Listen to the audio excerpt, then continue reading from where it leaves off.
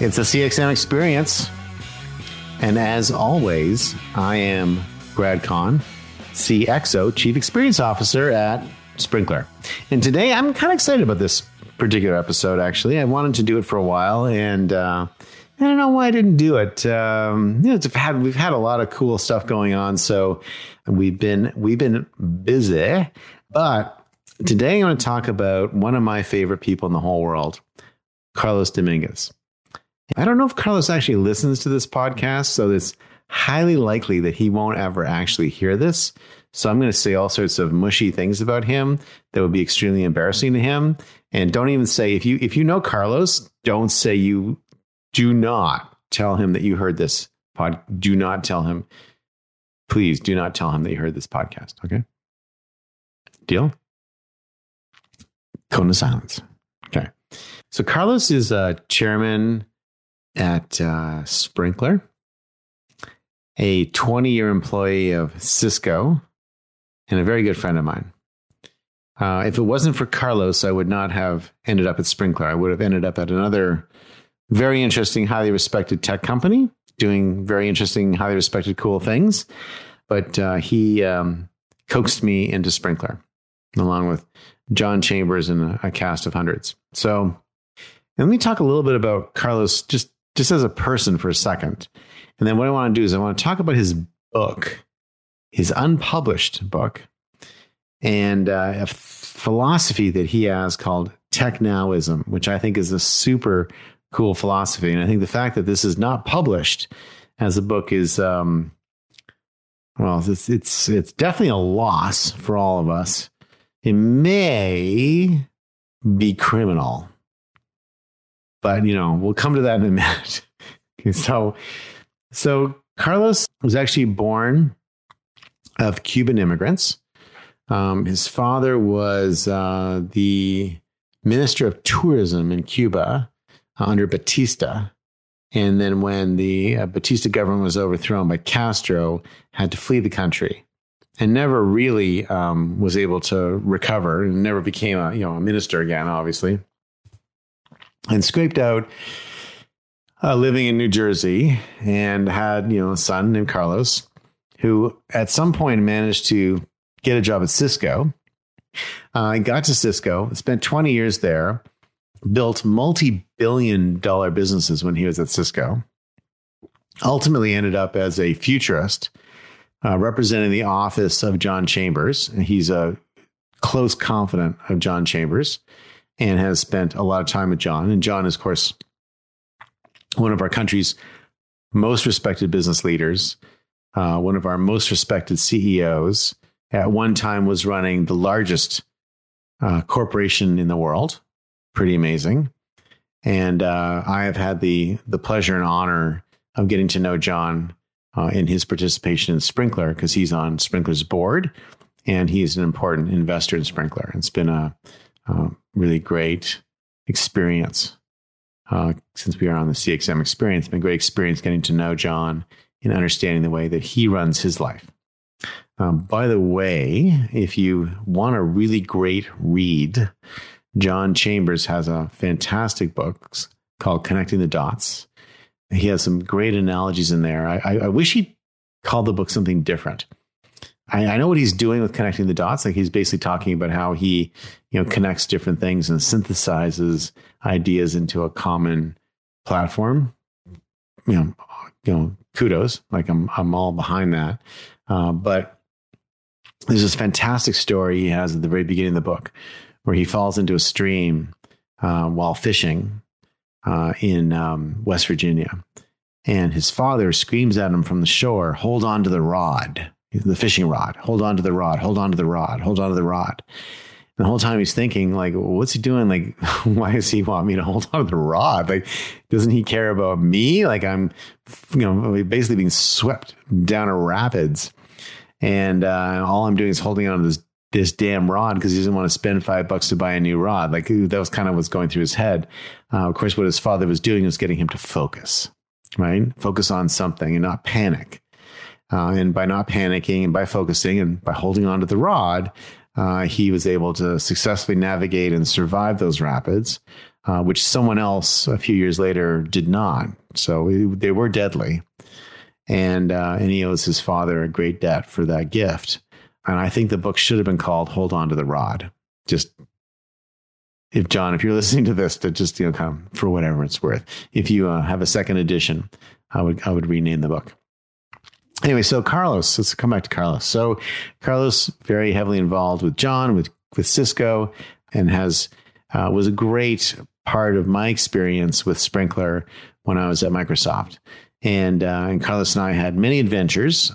I was a big customer for Sprinklr. Sprinklr did a lot of really good things for us. And what we often got into situations where Sprinklr needed help from us.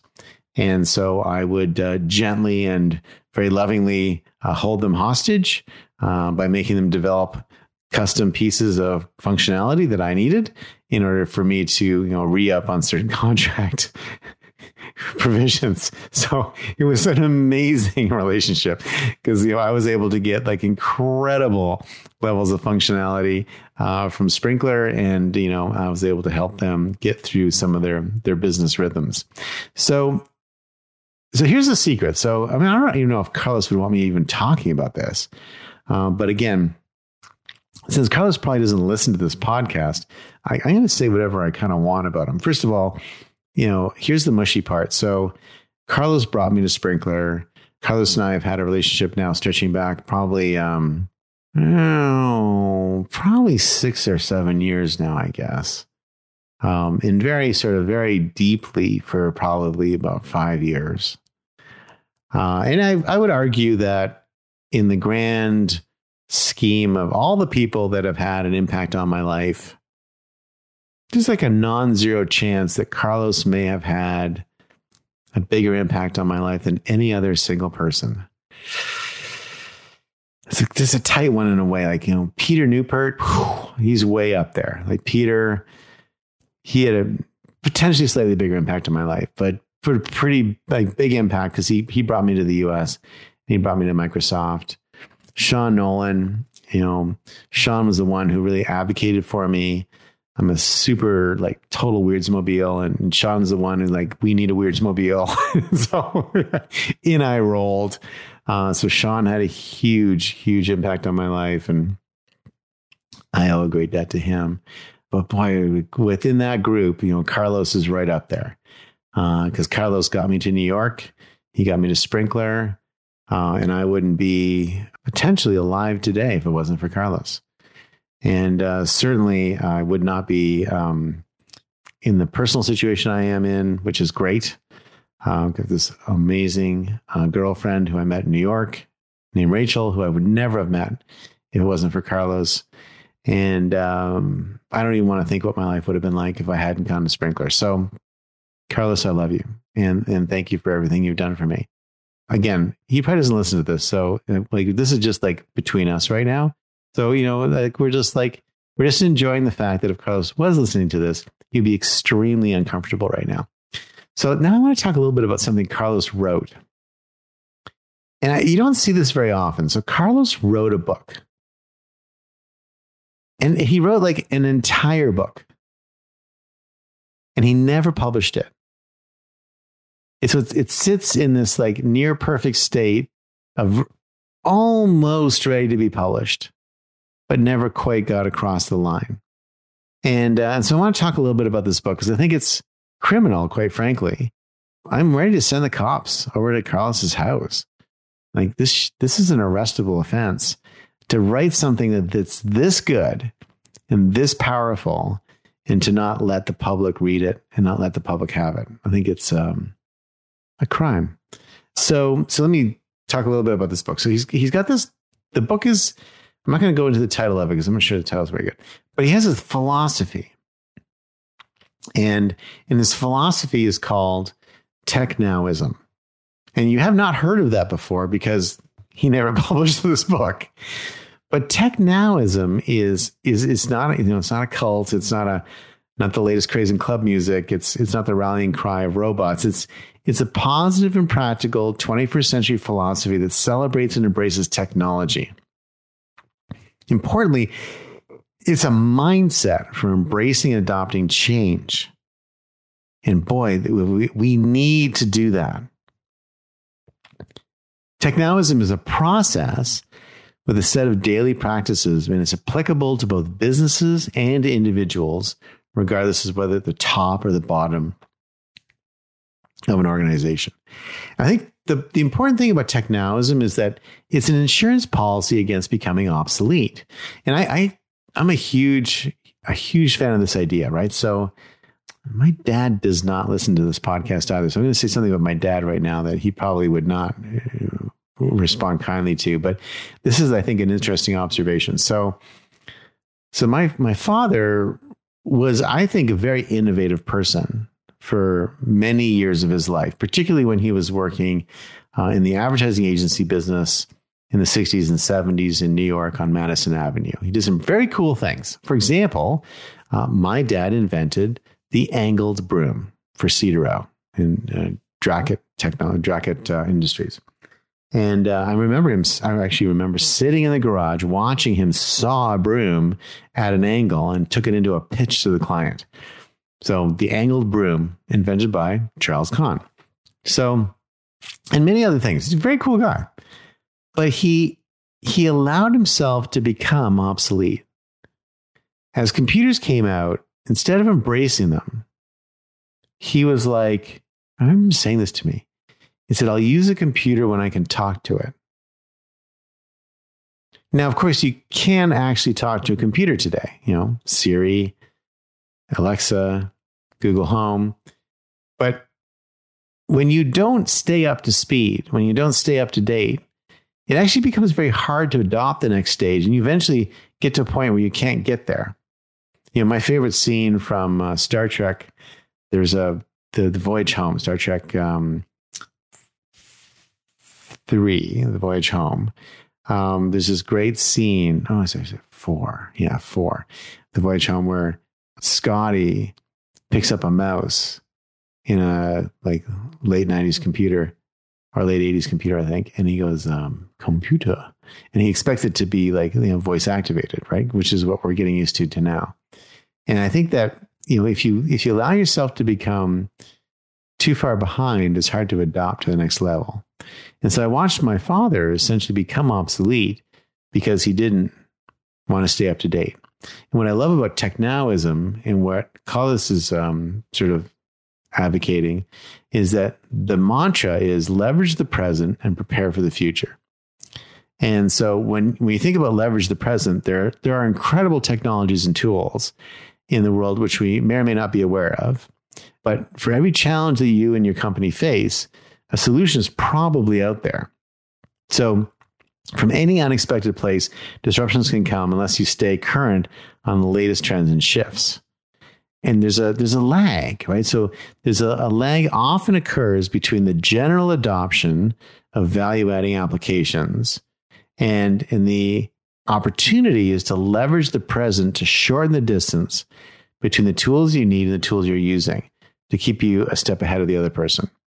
And then the trick is to scan what's available, commit to experimentation, and to learn from those experiments to adopt or drop what you've tried. It's a continuous process of change and change management, and it takes a fair amount of effort. But I do believe that this idea of constructive destruction and constant change and constant searching and being comfortable with failure and being comfortable with things not working is a really important part of how to stay current and how to continue to prepare for the future.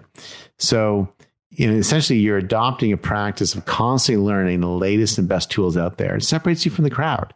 And as an executive, you'll spot trends that can revolutionize your business. And as an individual, you stay current and you become a change agent inside your company. And most importantly, as a leader, you can create high-performance teams. I'm a big believer in creating learning cultures and high-performance teams by forcing people to think about new ideas, new trends, new ways of doing things. It keeps people sharp. It keeps people interested. So Carlos, you've got to publish this book. Okay. So, he basically talks about applying TechNowism in sort of a few steps. So the first step is to create awareness, to see the world that we live in today, pick your head up and like check out the new tools and trends, and then look at the 5 forces that are changing the world. I'm not going to go into it right now because hopefully he'll actually publish it, and then make a decision, right? The decision is, I want to make sure that I don't become obsolete. Don't do what my dad did and say, hey, I'll wait until it's all perfect. Be committed to constantly evolving, changing, and staying current. We have millennia of proof that change is the key to evolution. Survival of the fittest is that there's nothing permanent except change. And you've got to continuously embrace that. Do people like change? No. The CDC has this amazing study that when faced with certain death, unless they change their eating and exercise habits, 80% of people will choose certain death, which is amazing, right? So you will die if you don't change your habits. I'm going to go choose die. I'll choose die. People hate change, right? So how can you want change? And how can you want as much change as you can handle? How do you create adaptability in your own personality, and how do you really embrace it? And so, the sort of a 5-step process that Carlos outlines is scout, to look for new things, experiment, try stuff, fail, break it. It's all experimentation. Measure how did it perform? Learn from what you've measured, and then leverage that and take it to the next step. And then this kind of leads to 5 behaviors. And I'll talk about this probably more in other podcasts, but just kind of like, let me leave it with TechNowism.